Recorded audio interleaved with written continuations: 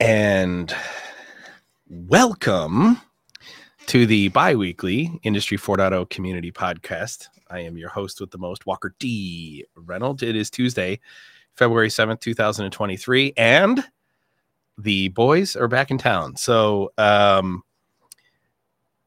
you can tell by the thumbnail, Zach Scriven and Vaughn Turner are co-hosting the podcast this week. I think for like a year and a half, it was the three of us every single week, and we had Zach a couple of weeks ago, and now we've got Vaughn back. Vaughn has come back to 4.0 Solutions. We're going to talk about what he's been doing the last year and a half, and what he's going to be doing at 4.0 Solutions now. This week, we have a great podcast for you that we have a shit ton to get into, but in general, we're going to be talking about digital transformation for small manufacturers. I'm going to be answering a couple of questions about that. We're going to be talking about a couple of discussions. There's a very common misconception inside of the Industry 4.0 digital transformation space, specifically even in our Industry 4.0 community, about the role of MQTT and ERP. And I'm going to talk about a couple of threads. One that was in the Discord server over the weekend. Very heated discussion about this topic. And if you're not a member of the Discord server, you should be. Hell, if you read just two threads in that Discord server over the weekend, one in the Unified Namespace channel and one in the Digital Transformation channel, you would have gotten 1 year of education just watching that just reading through that thread over the weekend. But we're going to go over the thread that was in the Unified Namespace channel, and then I'm going to talk about a thread that was on LinkedIn. This guy, Yuri, that had posted a thing on LinkedIn. Actually, I think it was a comment to a thread on LinkedIn. I'm going to go through that as well and kind of tie it together at the end. We're going to talk about ERP and MQTT and Industry 4.0 infrastructure. But before that, I want to get into some announcements. So as you guys should probably know by now, we have scheduled all the workshops that we're going to do for the first half of the year. Okay, so we're doing all the early bird releases 1 week right in a row. So there's an early bird this week, there's an early bird next week, and there's an early bird the following week. And we've scheduled all the workshops out through June. Okay. So workshop number 1 is bootstrapping your digital transformation process workshop. So you guys should have seen the announcement for this last week. The early bird for that ends this week. But if this is really centered around all the people who reach out to us and say, I know we need to do this. I'm trying to get buy-in internally, and I can't get over hurdle A, or I can't get over hurdle B, or I can't get over hurdle C. All right. So that bootstrapping your digital transformation process workshop is going to be February 23rd, Thursday, from 10 o'clock to about 2:30. It's 4.5 hours, give or take. There are 3 primary deliverables that come out of that. You'll leave with questions to take back to your organization, as well as a way to do a self-assessment and score yourself so you can kind of know where you are in terms of digital maturity. The second workshop is in March, and it is leveraging ChatGPT for digital transformation. Okay. That's going to be March 23rd, which is a Thursday. I'm going to be teaching that. And that will launch next week. So you'll see all the information about that workshop. It'll be a 4-hour workshop. You'll see all that next week. Advanced MES Bootcamp. So for those of you who are in Core MES Bootcamp, here's how this is going to happen. Okay. On March 4th, which is a Saturday, we will do a final putting a bow on the Core MES course that we did through December. Okay. We finally got the OEE engine fixed. There was a memory leak in Ignition. We had to use a new release of Ignition to get the memory leak fixed. We were able to find it. So all of that's good to go. Everything will be uploaded and ready for you guys before we do the March 4th putting a bow on it. And everyone will get copies of the backend, the code, the gateway backup, and all the visualizations, including there's some document deliverables that we promised you guys. So that'll take place March 4th. Okay. And then Advanced MES Bootcamp will start in April. So there'll be 3 sessions as we think right now. It might be 4, but the first one's going to be April 29th, which is a Saturday. The second session will be May 25th, which is a Thursday. And the reason why is because that's Memorial Day weekend in the United States, and we don't want to be doing a session on a Saturday there. And the third session will be June 17th, which is a Saturday. It is the last Saturday before I go on sabbatical. So those are the announcements on the upcoming workshops. If you're interested in the digital transformation process workshop, the bootstrapping, that's already launched. Industry 4.0 and ChatGPT will launch next Monday. And the Advanced MES Bootcamp will launch the Monday after that. Okay. And it'll be available at IoT.university. Mastermind students this Friday, February 10th, 8:00. Remember, we have our first new mastermind session. We're going to be doing our planning for the virtual factory. Okay. And those of you who are in mentorship, next Friday, 9:00, you will be getting your assignments for doing the development that comes out of the Scrum planning that we'll be doing this Friday. And with that, I think I've got all the announcements. Yippee-ki-yay, I did in less than 5 minutes. Good for me. All right, so let's bring Vaughn and Zach in. Josh? Holy shit, the boys are back. The boys are back. What up? What's up? So what do you guys, so Zach, it's good to have you back. You were here a couple of weeks ago, and I'd said, hey man, aren't you just interested in, why don't we, I would just rather we do this. You join the podcast. I want to say, there's a podcast I've been listening to, and some of you guys maybe have listened to it too. It's called the My First Million podcast. Mm-hmm. And it reminded me of our podcast, how it's just the boys and we're just shooting the shit and we're just authentic. And, we're talking about, they talk a lot about business ideas and have entrepreneurs on. And it's like, wow, like we need to bring this back, dude. Like this is the vibe, It is. Absolutely. So Vaughn, what have you been up to, man? So real quick. So to let everybody kind of know what's going on. So Zach Zach left in June and he's been doing his EV. What's the name of your company again? I can never remember the name of the fucking company. Electric Mobile Detailing. Right. And we talked about it a couple of weeks ago. If you haven't seen that podcast, go back into the live section of the YouTube channel. You can watch that podcast where Zach talks about, how the business works and, how he's been scaling and issues he's been running into. And he actually did a couple of, I think they were on Instagram. He did a couple of shorts, which was, what was the highest high? What was the lowest low? Those a couple of good, really snippets in there. Those of you that don't know, we've been talking to Vaughn about bringing Vaughn back. Right. And we finally were able to pull that off. Vaughn actually started his first day back with 4.0 Solutions was yesterday. So welcome back to the team, buddy. Thank you very much. Glad to be here. All right. Why don't you go ahead and tell everyone kind of what you've been up to since, over the last year and a half or whatever, and how you came back to us and what you're going to be doing here. Okay. Over the past year and a half, I've actually been working at a small manufacturer. It was a greenfield operation. So basically, I had to take some of the things that we were implementing that I had learned, with 4.0 and Intellic. Say, okay, let's get in on the ground floor here of this manufacturing facility and real world issues. Let's see how we can streamline processes, and went from literally, when I say ground zero, there was nothing technology, zero smart devices, no processes. I mean, we were completely built manufacturing processes because it was a time. So we built tiny cabins, which were actually classified as RVs.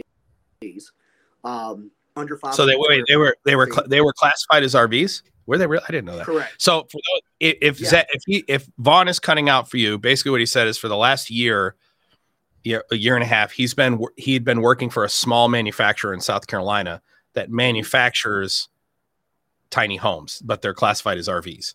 And he and I talked a lot while he was there, and about some of the issues that they were running into. He was heading up digital transformation. So if he cut out there a couple places, if you, that's the Cliff Notes version. If he cut out for you, go ahead, man. Right. Basically, to a lot of issues, right? So And then you and I with our correspondence, and I was like, this is crazy that a lot of the things that we were seeing, in the real world is what we were teaching this whole time. Laid out in an email to Walker, kind of some observations gathered. So I went through that, and then into that email, it kind of segued into what I'm going to be doing, enterprise training. Real quick, I want to read this. So Vaughn sent this email unprompted to me. And the name of the email was Observations from the Plant Floor. This is what he called it. I sent it to my executive leadership team. I forwarded it to him.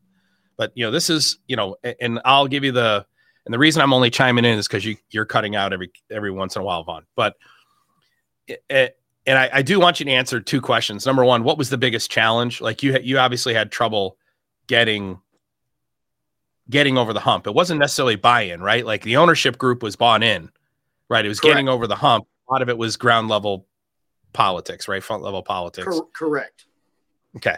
And so, but you didn't have problems with the ownership. The ownership was all in, including the investment group and everything. The issue was getting the buy-in on the plant floor in this case, right? It was front level buy-in. Absolutely. Right. Okay. Absolutely. So Vaughn sends this email out. This is an important message. Like this is Vaughn literally living, there's this guy, Manbeer SI, who I think is in Mastermind.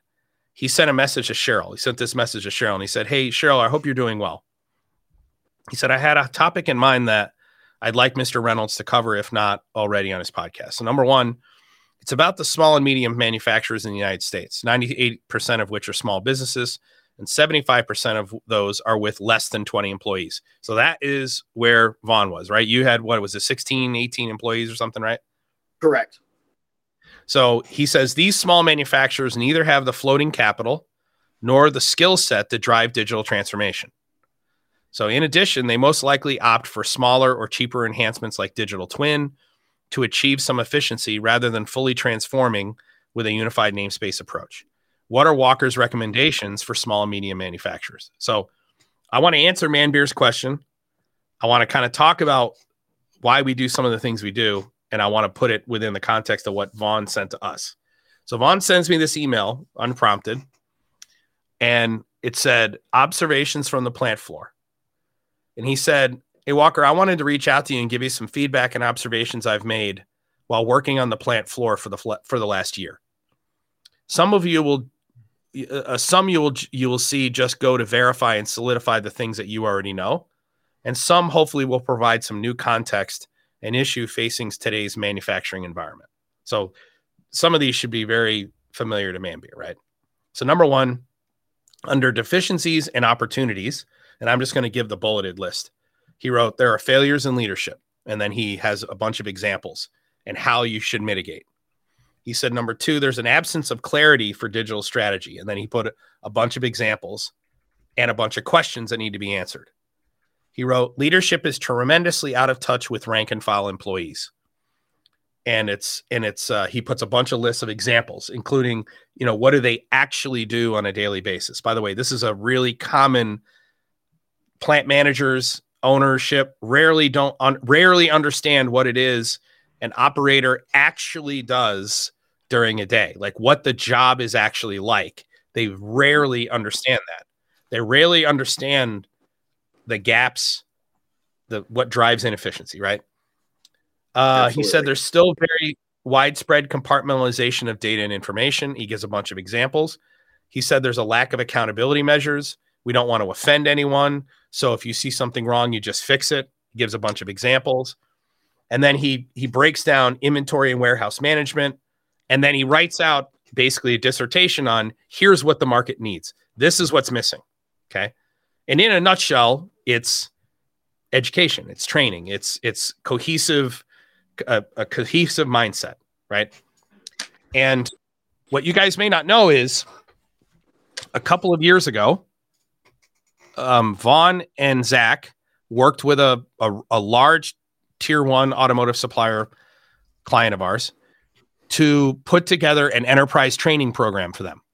And over the last 2 years, we literally built we're literally just finishing the last of all the translations. So this is done in Travis, I think it's 3 languages. So in addition to English, every single employee in the organization, 2 different companies. So one is a child company, a division, one's a parent company. I think it's 15,000 employees in the original implementation, and then it's 50,000 up top. Every single employee goes through digital transformation training through their own platform, a program we created. We shot all the videos. We wrote all the tests. We did everything. Vaughn had a chance to see Vaughn had no manufacturing experience when he came to 4.0, right? Right. Correct. So you started out on the consulting side, on the educational side. Then you went to the plant floor, saw it with your own eyes. Then you were able to put the 2 together. You write this dissertation, which, by the way, was, once I sent this to my executive leadership, they said, we need Vaughn back. we need Vaughn back here. And that this is how this whole thing happened. He came back, and he's going to be heading up our enterprise training program. That is, his job is to help get in touch with large enterprises and do the educational component to close these educational gaps. Let me ask you this. So now that I've proselytized here, the biggest challenges, Vaughn, I mean, because you and I, we talked for hours on the phone. We talked for hours and hours and hours about the issues. What were the biggest challenges for you? And this wasn't a huge operation, right? You guys were, how many units were you producing a week? We were only producing like 3 units a week. I mean, we're not 3, but the average, 3, because we're running 18 people, at the max. So, was, the ownership was bought in, like you'd said. They were bought in for kind of what drove my decision to work there, is because they said all the right thing. What I noticed, though, was the lack of a digital strategy. The ownership group and the leadership team had no idea is why do we need one, and how the hell do we even implement one. Things. Number 2, and I think this is probably, for me, this is the most, your rank and file employees, your production operators, your maintenance, they come to work every day and they want to make their job as easy as possible. Say, I want to fucking make this hard. Nobody says that, right? Right. But there's a glaring technophobia with these guys where they're going to be replaced. And I spent a lot of my time just trying to, I had learned prior, hey guys, this is not going to phase you out, your job easier.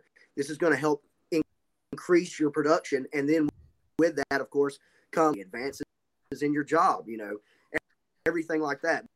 But those are 2 of the biggest factors. Yeah, most people just don't understand that the economy grows, right? It's not, as the population increases, as nations industrialize, the demand for your goods and services go up. Mm-hmm. And you need to become more efficient so that you can meet the increased demand for your goods and services. It is only in rare cases, in manual and high risk positions, where we automate out the human being. But when we automate out the human being, I've said this a million times in my career, I have never done an automation project that cost someone their job. They always go to some other position. They're always moved into a safer role somewhere else in the organization. Go ahead, Zach, what you're going to say. I mean, if that's the case, then where does this mindset come from? It came from the 80s. It came from the 80s. So, the concept of, you think about for Zach, you're probably too young to remember this, but because you just turned 30, right? Mm-hmm. Okay. So it's fucking crazy. I've known you forever and you just turned 30. It's just so weird. We've been working together forever and you just turned 30.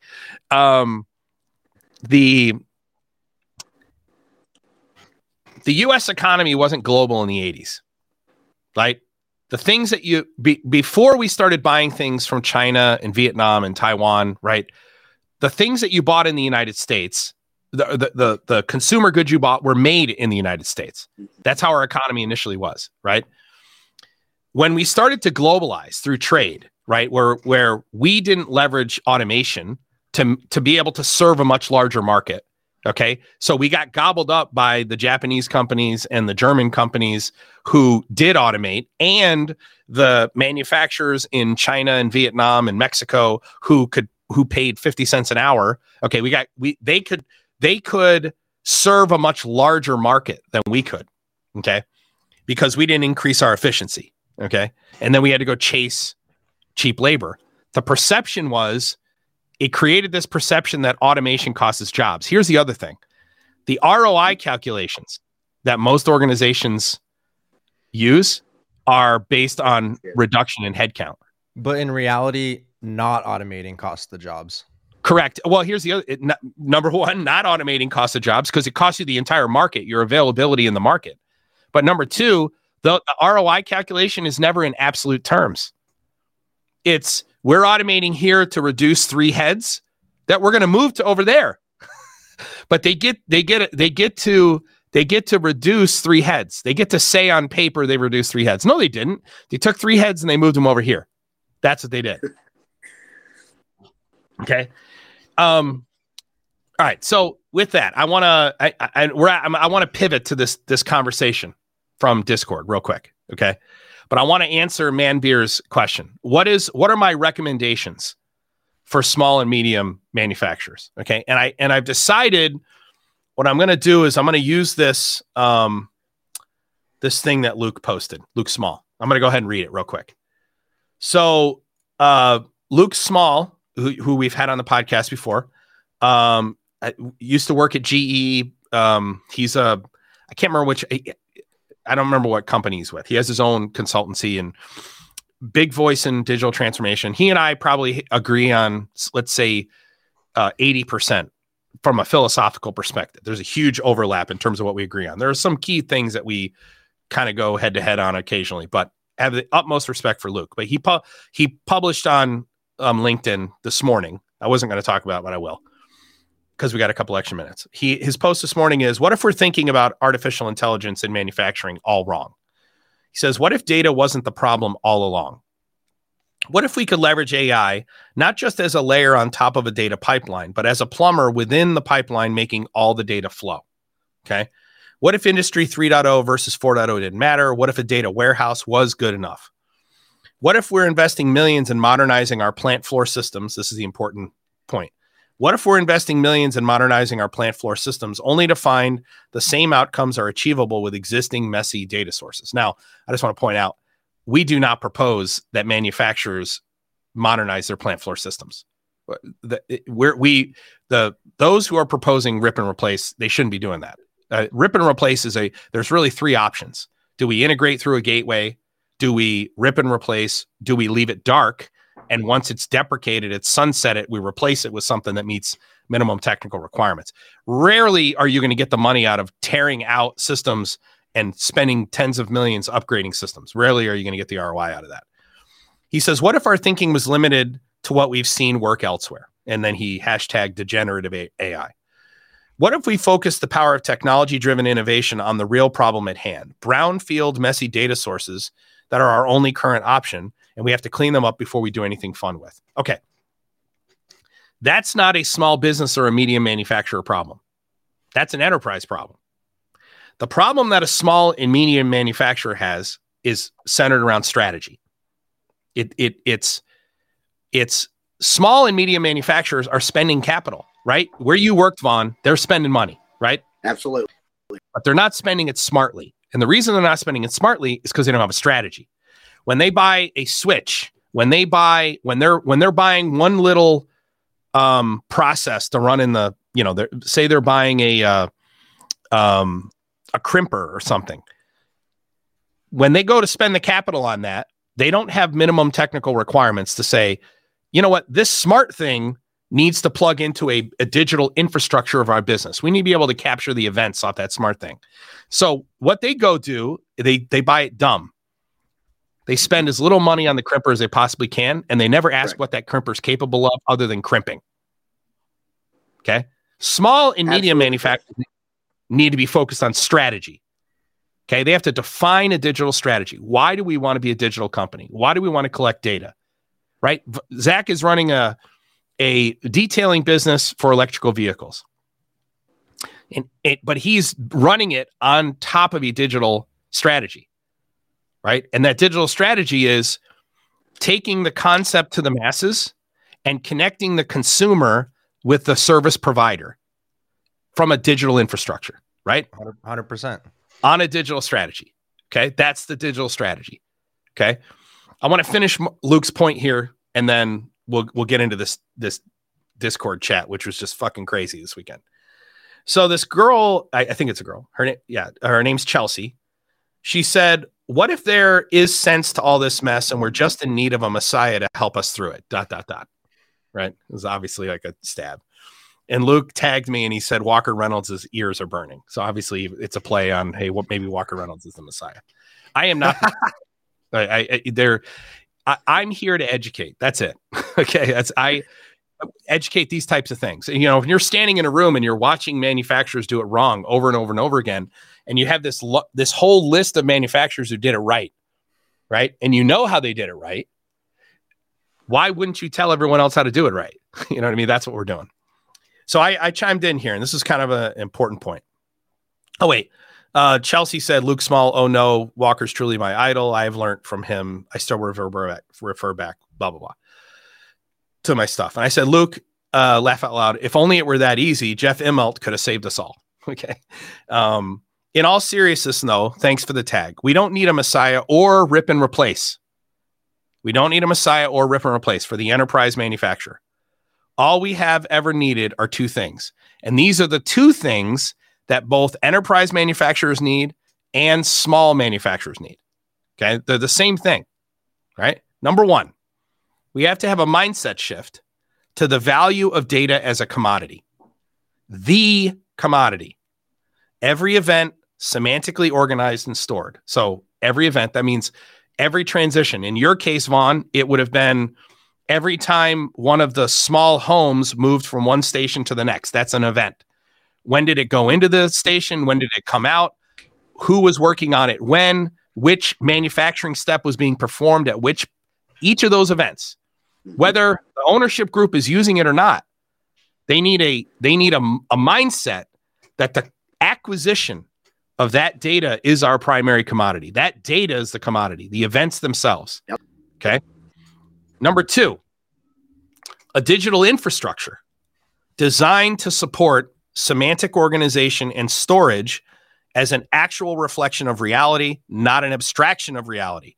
No square pegs into round holes. And I'll drive this home here. In a digital world, we are all objects made up of data and information models. I'm an object in the digital world. Zach's an object. Vaughn's an object. Every person on here is an object, a digital object in digital worlds. Data model and information model. We're an instantiation of a class.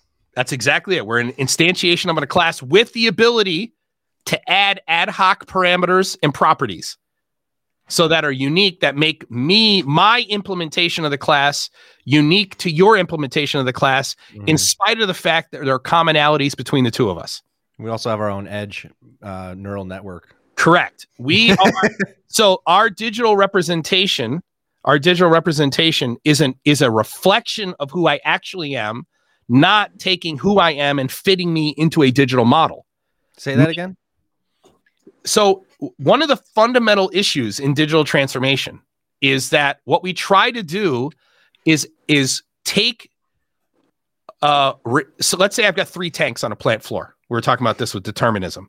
I got 3 tanks on a tank, okay? And I create a model of a tank called a tank. And that model is going to have some parameters. It's going to have a serial number. It's going to have the height, the width, the volume. It's going to have the material the tank's made out of, okay? It's going to have installation date, etc. Okay. But not all tanks are created equal. You're a tank, I'm a tank, Vaughn's a tank. Okay? I'm a tank that, while I have the parameter of weight, right? This morning I weighed 236 pounds, right? You have the you weigh, Zach probably weighs 190 pounds, and Vaughn, whatever Vaughn weighs. Our value may be different. All three of us have weights. Okay. But I have a feature you don't have. Okay. I have chin hair. So the color of my chin hair is a parameter of me. Zach has no chin hair. So the color of Zach's chin hair is nothing. He doesn't have chin hair. You don't have that parameter. Okay. So when we try to do deterministic modeling, okay, when we try to fit something on the plant floor into a model, what we try to do is we say, what are all the possible parameters? And if you don't have that parameter, we'll just put not applicable. No. What should happen is, Zach, when I see your digital model, there should be no reference to chin hair because you don't have any. Okay. And there should be a reference to chin hair because I do. What I'm saying is, in a digital world, we are all objects made up of data and information models. Okay. The model, the data model, needs to be a representation of the fucking reality. People will ask this question all the time. What do we do about inline testers? So a tester where I have an inline tester that I may move across 3 production lines. Okay. So it may be on production line 1, and then, we're not running on 1. We're going to move it to 2. Strappers are really common ones also. Like if you're going to be, like, say, strapping books or something, you won't have a strapper for every production line. You'll roll it, plug it in. What do I do about that? Oh, well, it's really quite simple. When the strapper is moved from line 1 to line 2, the strapper information model and data model falls under line 2 in the unified namespace. It's not under line 3. It moves to line 2. And then when you unplug it, it's not there anymore. That's my point. My point is that what we see digitally should be a representation of the reality. That's the difference. Okay. Got it. So it's edge driven, basically. Edge driven. Right. Edge driven. But what is missing? Digital strategy. The why we want to be a digital company. Okay. The why we want to be a digital company. And, and we're going to be doing this Chat GPT thing, right? Chat GPT for Industry 4.0. And Google's got a big announcement tomorrow on their language model. I heard Sergey Brin dusted off his laptop and did a pull request for like a first line of code in like 10 years or something. Did he really? That's what I saw in article. Maybe it's overhyping it, but like he's like he's like dusting off his shoulders and getting back in it, So what was the question that Tomas asked? Josh, will you put that back up? How about interactions between data? Tomas, can you expand on that? About the interactions? And what I'm going to do is I'm going to pivot. So the historian will be responsible for capturing the version of the model throughout a timeline. Yes, exactly. Someone asked the question in Discord the other day. Actually, I'm going to get into it right now. Let's get into this piece here. Someone had asked the question about, he said, I'm new to MQTT. Okay. His name is Don Panko. Okay. And Don says, I'm new to MQTT and forgive me for being a newbie. So I'm going to read through this whole thread because it's very important. Okay. So Don says, I'm a newbie here with some questions about unified namespace and maybe MQTT in general. I apologize if this could be found with a search, but I'm not even sure what to search for. So number one, a few scenarios I'm stuck on. Number one, an MQTT subscriber has been offline for a while for maintenance or whatever. It now comes back online and wants to know what the latest values of its subscribed topics are. So this is an MQTT client consuming.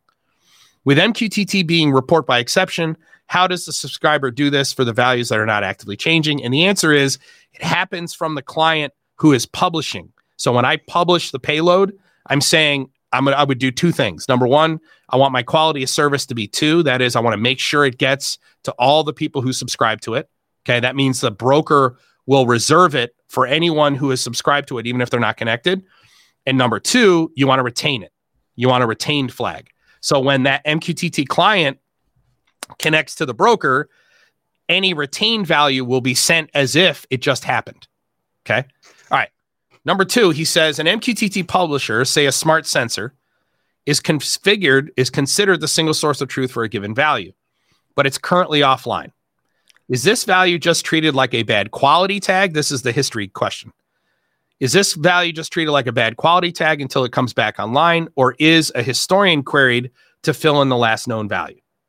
In my experience with AWS IoT, I would look to the thing shadow in these cases, but my understanding is that this is not part of the MQTT standard. Rather, it's a supporting service offered by AWS. Is there an equivalent within the standard for MQTT or broader unified namespace concept? The answer is yes. So we do 2 things. Okay. If we do retention, we configure this on the historian side. What we'll do is we'll say, if we go to bad quality, if the topic goes to bad quality, do we just hold the last known value and then the next good value we store? Or if we see bad quality, we store a value of -1. So what we would see on a trend is last good value down to -1. And then wherever the next good value is, you would see another -1 and then good value. So I would see like a valley on the chart. That's one way. The other way is, and the way we generally do it, is we generally hold the last good value. Now, if I want my chart to represent that I was disconnected and that I don't know that that's what the value is, then what we're going to do is we're going to configure it to store a -1 value. Okay. So this would be like if I had, what would the historian show like when I had a beard? Like, 4 or 5 years ago, I had, beard. Actually, I have like kind of orange beard hair. Right. What would the historian show for that value of my attribute? So number 1, you would have the attribute. You would have the parameter of beard. Okay. Except the value, you would have it because you've had a beard, but the value would have been, it would have been red until you no longer had a beard. Then it would become -1. Now, in perpetuity, it's -1 or some other value. -2, -3, whatever. Until I get a beard again or something. Until you get a beard, and now it's the color, the numeric, either the numeric value for the color or the color itself. Okay. All right. So I want to get through this thread here. So Matt Migchell-Brink copies, tags, retained messages, MQTT Essentials Part 8 from HiveMQ's blog. And Dan says, thank you, very helpful. And then I piggyback on that. And I said, I want to add on to what Matt said. The answer to number 1 is retained messages. The answer to number 2 is it depends on how you set things up. But by default, the device will be treated as offline with a 0 state. So we generally set historians up with QoS2 retained. So on the trend, it'll just hold the last good value. Depending on the data point, it may be necessary to show the outage, and a -1 would be stored as soon as state switches to 0 or offline.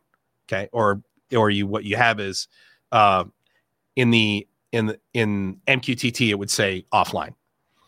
And then this is really what started the firestorm. Rick Bellotta chimed in and he said, except this doesn't work if you use Sparkplug, so don't use Sparkplug. Okay. Now, he's right. It doesn't work if you use Sparkplug. I want to hit pause here real quick. Okay. When we talk about using Sparkplug B, we never, ever, ever, I'm going to be shooting a video on Sparkplug 3, which is really Sparkplug C. Okay. But at 3.0, be shooting a video on it here coming up next week. We never use Sparkplug B exclusively in our infrastructure. We select MQTT, and then our MTR is generally 3.1.1, 5, Sparkplug B. And we build a namespace that is an aggregation of the 3. And the minimum technical requirements are, as a smart device, you got to meet one of these 3 requirements. Now what we do as we move as in a tiered integration approach, the higher we move up, every time we move from one layer to the next layer, we're using Sparkplug B nodes. Okay.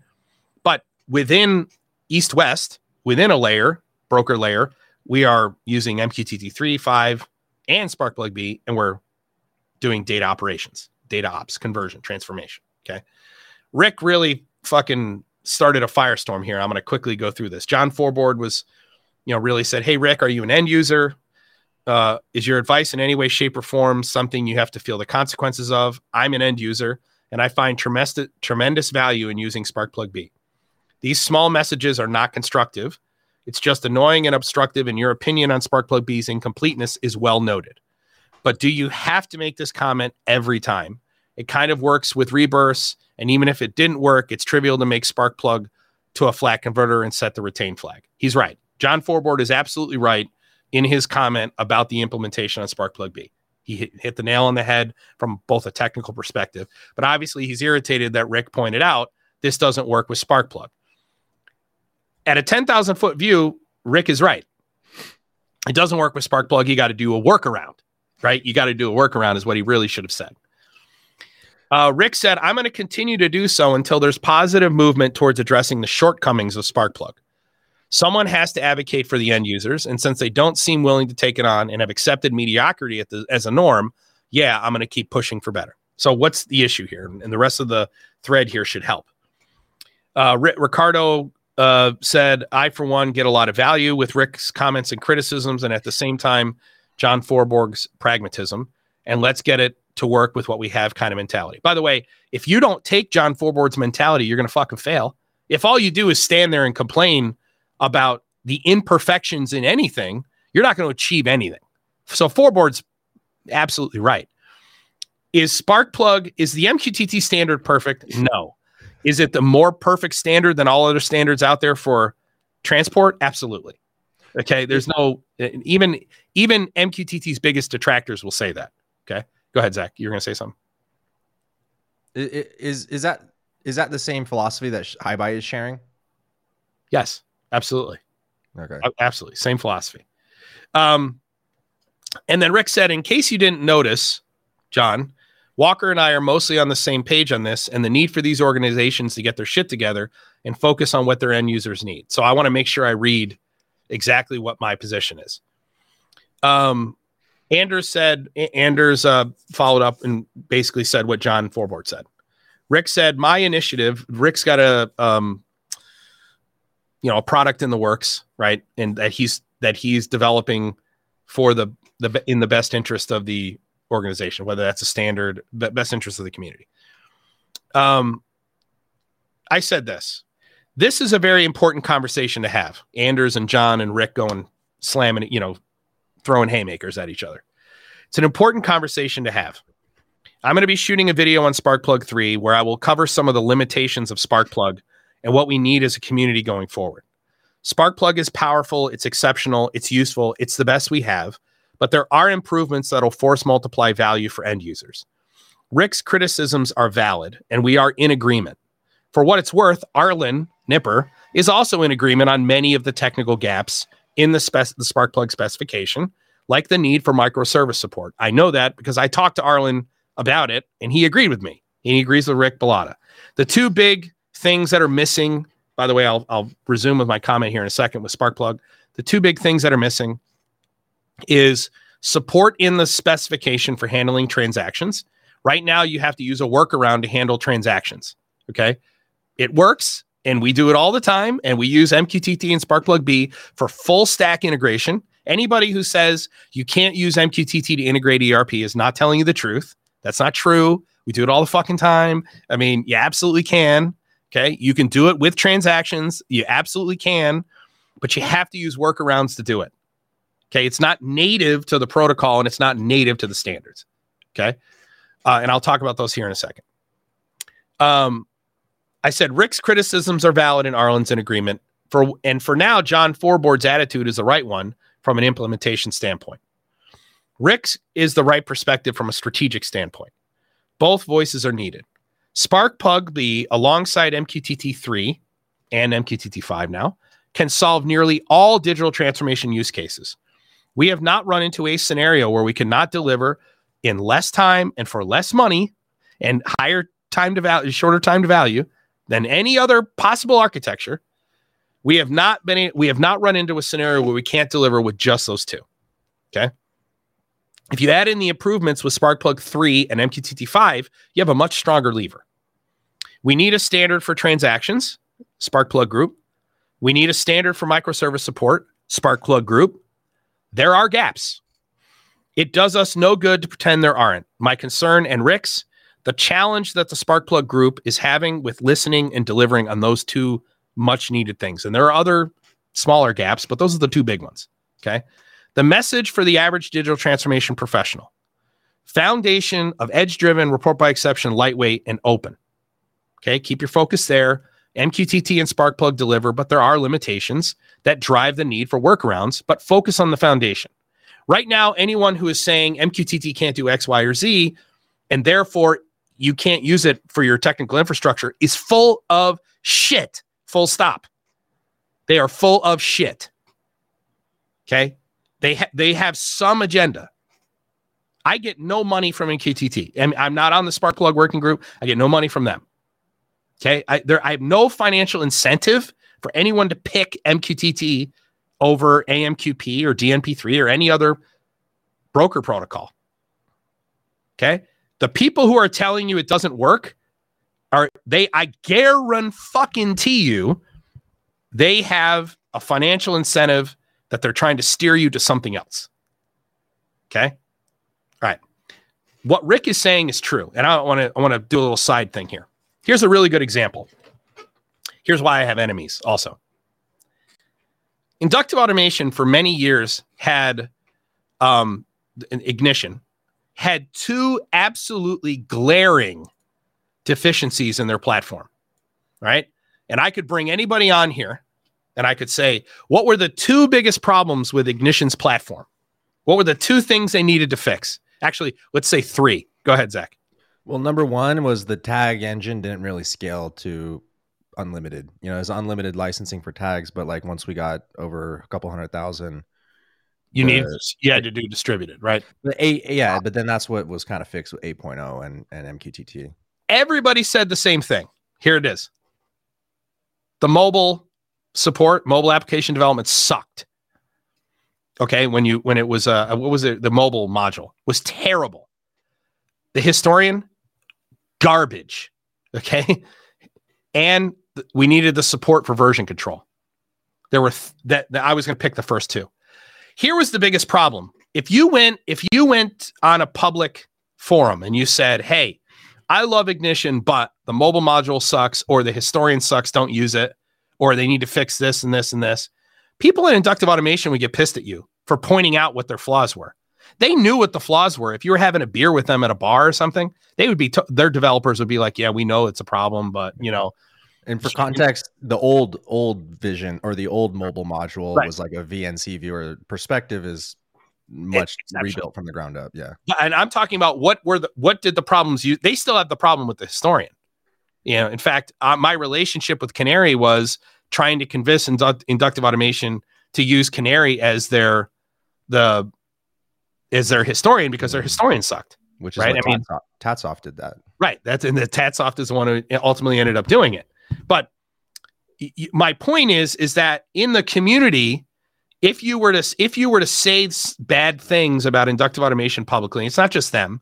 It's going to be, if you say bad things about Rockwell publicly, if you say bad things about Emerson and they get wind of it, they try to punish you for it. Now, I want to say inductive automation ever tried to be punitive, okay? But they certainly weren't happy that you were publicly disparaging the platform, even if it was true. Okay. I want to point out why that matters. Okay. This is why I defended Rick. Okay. So I said Rick's trolling serves a very important purpose: accountability in the community. Not everyone has fuck you money. Rick has fuck you money. I have fuck you money. Okay. So what that means is no one can use financial interest to manipulate me into saying or not saying something. Because I have fuck you money. Rick has fuck you money. No one can use the need for a sale or for you to funnel us leads or whatever, because we don't need your money. The people who have fuck you money have to tell the truth. They're the ones who can take the heat. Those companies can't hurt me. They can't hurt Rick. They can't take away the leads. They can't keep his salespeople from going to conferences. They can't do that shit because he doesn't give a fuck. He doesn't care. He doesn't need them. And neither do I. And that's independence. That's real independence. And this is why I'm defending what Rick does, because it's important for our community. Don't you also have an obligation as a person in that position? Absolutely. And this is where David Brooks' book, The Second Mountain, comes in. Your first mountain is, taking care of yourself and getting yourself in a position where you can make a real difference. The second mountain is when you change the world. Well, not everyone changes the world. Look how Joe Rogan does it. Joe Rogan got gazillions of dollars, and then his fuck you money is, I'm going to bring in lots of different voices and I'm going to take it to the masses. Elon Musk on Twitter is, I've got fuck you money. I'm not going to allow elites to control speech. I'm going to buy the platform that is the town square, and we're going to hear the bad ideas. We're going to hear the great ideas. And when we contrast the great ideas with the bad ideas look even worse. Right? That is the second mountain. All right. So not everyone has fuck you money. And when you do, it's important to use that attitude and independence for good. And I'm going to talk about Eric Barnstedt and Microsoft and that patent that they got for, they patented certain implementations of PubSub Part 14 of OPC UA. Okay. Which I think is fucking appalling, by the way. I think it's appalling they did that. But I wrote that in this thread. What Eric Barnstedt and Microsoft did with patenting certain PubSub implementations of OPC UA is fucking appalling. Rick's voice is the only contrarian one on Eric's self-congratulatory LinkedIn post. I'm spending my own money to have my patent and trademark attorneys write a report on actual impact on the community. This is a totally different subject, but this is what you should do when you have fuck you money. Fuck you money and attitudes are important, and Rick uses his for good, and that's what matters. Okay? The point is that what Rick was saying about the problems with Sparkplug B are true.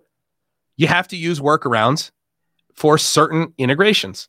But that's the truth for anything. All right, so let's talk about brass tacks then. What's the biggest problem? If the shortcoming in Sparkplug is transactions, okay, that's a big issue, and microservice, let's talk about it a little bit, okay? So later on in the thread, and I highly recommend you guys go onto the Discord server. This is in the Unified Namespace channel. It starts on February 3rd at like 10 o'clock in the morning. It's a very long thread, but I'm going to kind of hit some of the highlights, okay? Rick comes in and he says the UNS concept is essential and valid. Where we disagree is on how best to achieve it in reality. There are no right answers, and there are plenty of wrong ones. We are on a journey that will take a bit longer, but we must resist the temptation to accept what we have to work with today as adequate. We are so close. No one is questioning Sparkplug B's role for SCADA applications. It's as good or as bad as any alternatives, but I think it is the wrong foundation for the enterprise UNS, Sparkplug B, not my MQTT, which is where the real value and opportunity will be captured. My intent is not to troll the users or implementers, but I do want to pressure those who control the various standards efforts to focus more on progress and results and less on process and bureaucracy. And I come behind and I say, to piggyback on what Rick is saying, an actual gap we see. ERP to UNS through an IoT platform. So this is how we're almost always integrating ERP. And the reason I'm bringing this up, there's another LinkedIn thread we're going to touch on here in a second.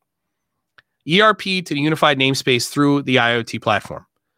So if we take Ignition, we use, say, SAP Business Connector, where we can download a BAPI and then we can map the tags that are in the BAPI to individual topics that are in a unified namespace. You can do that through a business connector, where the connection to ERP is through the native protocol. It consumes the BAPI, which is the result call, or the result set from a call to the API, and then you map it into the unified namespace. I said there's a huge gap here. There is a gap we see, which is ERP to UNS. You got to use an IoT platform. You got to use a native connector to get you to MQTT. So you got to convert a BAPI into the topic namespace. This is a workaround because Sparkplug and MQTT have yet to close the gap when it comes to transactional data. So that is, we want to see a row of real-time data, like in a data set. So the top row is real-time and everything else is history underneath it. There's no support for that in Sparkplug B. There's no way to say, here's how you should structure a payload like that in a topic. So right now, what people do is they do one of two things. They either make the payload, they pass like an object from the platform in there, like a data set object. So if it's Python, it would be like a Py data set would be dropped in there, right? And then you got to parse that with code. And in some cases, what they're doing is they're putting it in as a JSON. So there's a key value pair for each column and row. There's a dictionary for each row, and then there's a key and a value for each column in the dictionary, okay? It's a glaring gap that we can't continue to close with a workaround forever, okay? The workaround is still best right now, but not optimal for the ultimate goal, which is plug into a digital supply chain. And I want to touch on one other thing.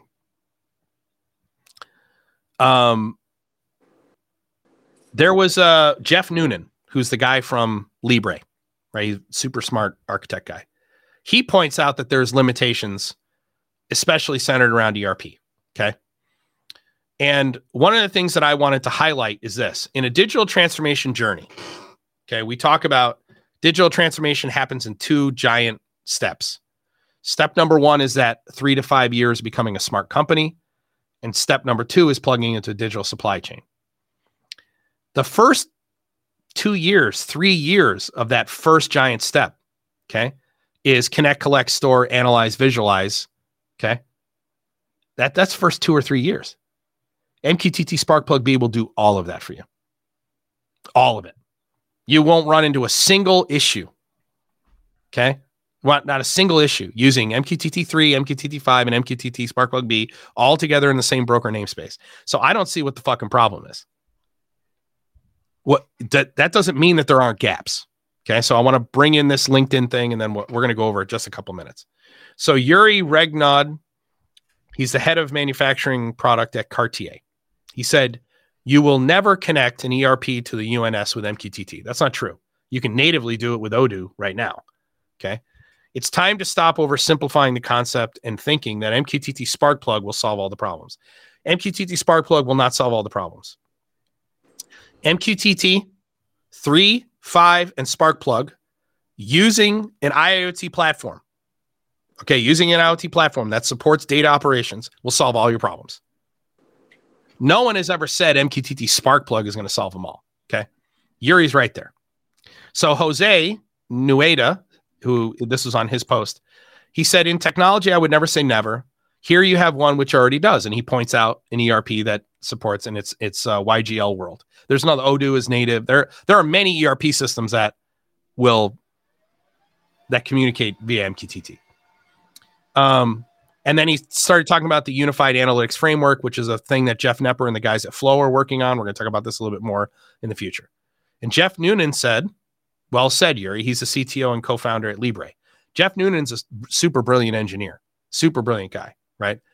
And I'm impressed with what Libre's got to offer, especially on paper. But we integrate ERP into MQTT topical namespaces all the time. I mean, in fact, just in the last 6 weeks, there are 2 major press releases that have come out. One for a company that makes battery packs for buses, and another one in food and beverage, where their organizations have been fundamentally transformed from a production perspective and a business perspective, all built on our infrastructure. Okay. I mean, in fact, we have a team right now on the floor doing final UAT at one of those facilities for the battery company. And on the food and beverage side, we've been doing 40 facilities, fundamentally transformed. And ERP integration is central to that. But I wanted to point out how we achieve that and then kind of take this home. So Yuri, I said, I'll shoot a video response to this, but I wanted to contribute here. And this is where I think people's mindset needs to change. ERP is nothing but a series of functions like manufacturing, execution, or SCADA. ERP is not a thing. It's a group of things. And why are those groups of things, those groups of functions, wrapped up into one piece of software? The reason why, let's use SAP as the example, is because it was driven by the limitations in technology at the time that SAP was first built. Why is it that the bill of materials function needs to live inside of ERP? It doesn't. especially since ERP isn't the consumer of it. PLM is, and MES.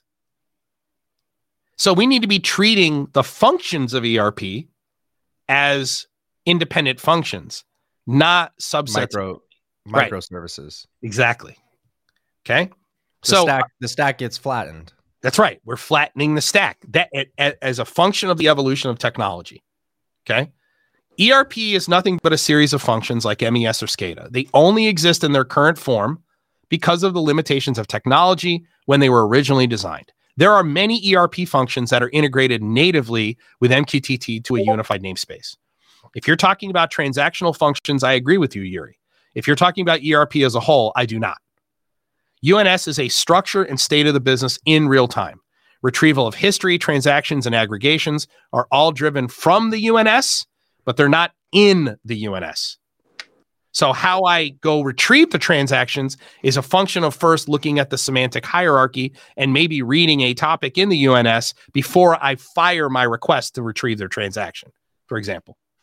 And then Yuri said, you know better than I do that digital transformation's got to take into account technical debt and yada, yada, yada. So we did come to a consensus. So two things I want to take this in. I want to put a bow on it. Number one, the fundamental problem with enterprise class organizations with digital transformation and the fundamental problem with small organizations and mid-sized organizations are the same fucking problem. It all starts with digital strategy. If you don't know why you're trying to become a digital company, okay, you can't say how it is you're going to be a digital company. And if you can't say how you're going to be a digital company, then all it is the Wild West. If you don't have minimum technical requirements for all the smart things in your business, then all you're doing is integrating the things that you thought of at that moment. Must be seen as apps, not as much. You're making assumptions. Yeah, make no assumptions about data to be consumed. Josh, any other questions in the chat that we need to answer? And then I'm going to take it back to these guys. Hey, I want to add something to what you said earlier, Walker, about the, something that I did a little research on was, and this is something that's to not just manufacturers, but, any employer as a whole.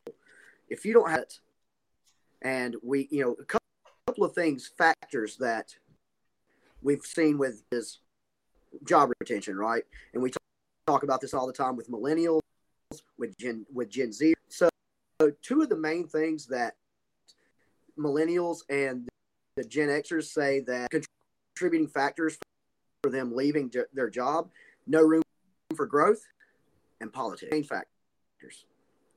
No room for growth and internal politics, right? Correct. This is why transparency is so important.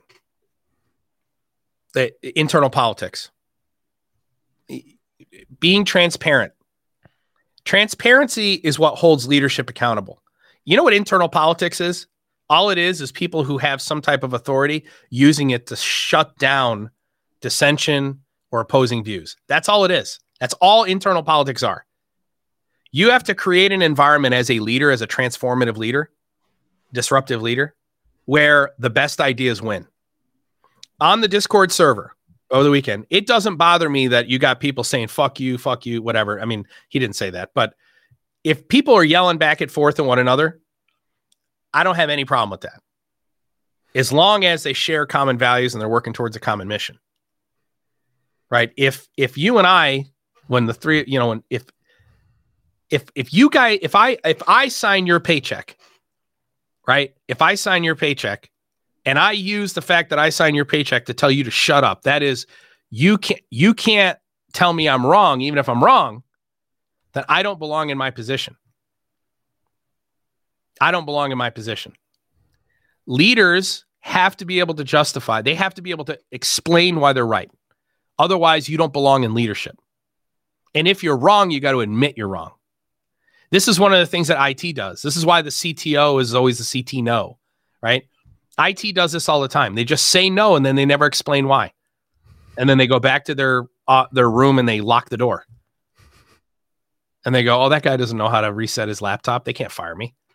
He needs me to reset his laptop for him.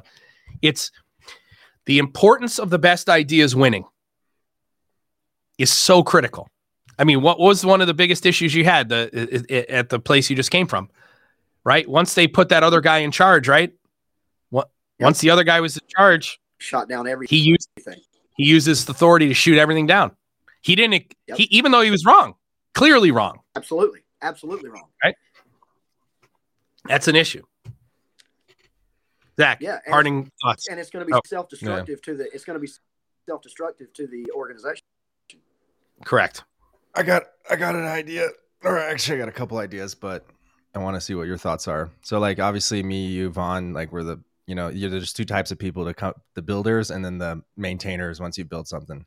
Yep. So I'm like, shit, we should start a new company. And I got a couple ideas that we could talk about, but like, I don't know. I just want to throw that out there. Like, get a little side project going, Let's do it. I'm down. You know what we ought to do? We ought to do it and document it. That'd be sick. Document. I mean, we use Vicente and to have Vicente just do like we'll document it from the beginning, like incorporation, meetings, like the whole deal. Like document the whole deal. Like how do you start? I one of the number one questions I get is from people who want to start an integrator. Like I had a 30-minute call schedule with somebody last week. And one of the things they want to talk to me about was, how did you hire your employees?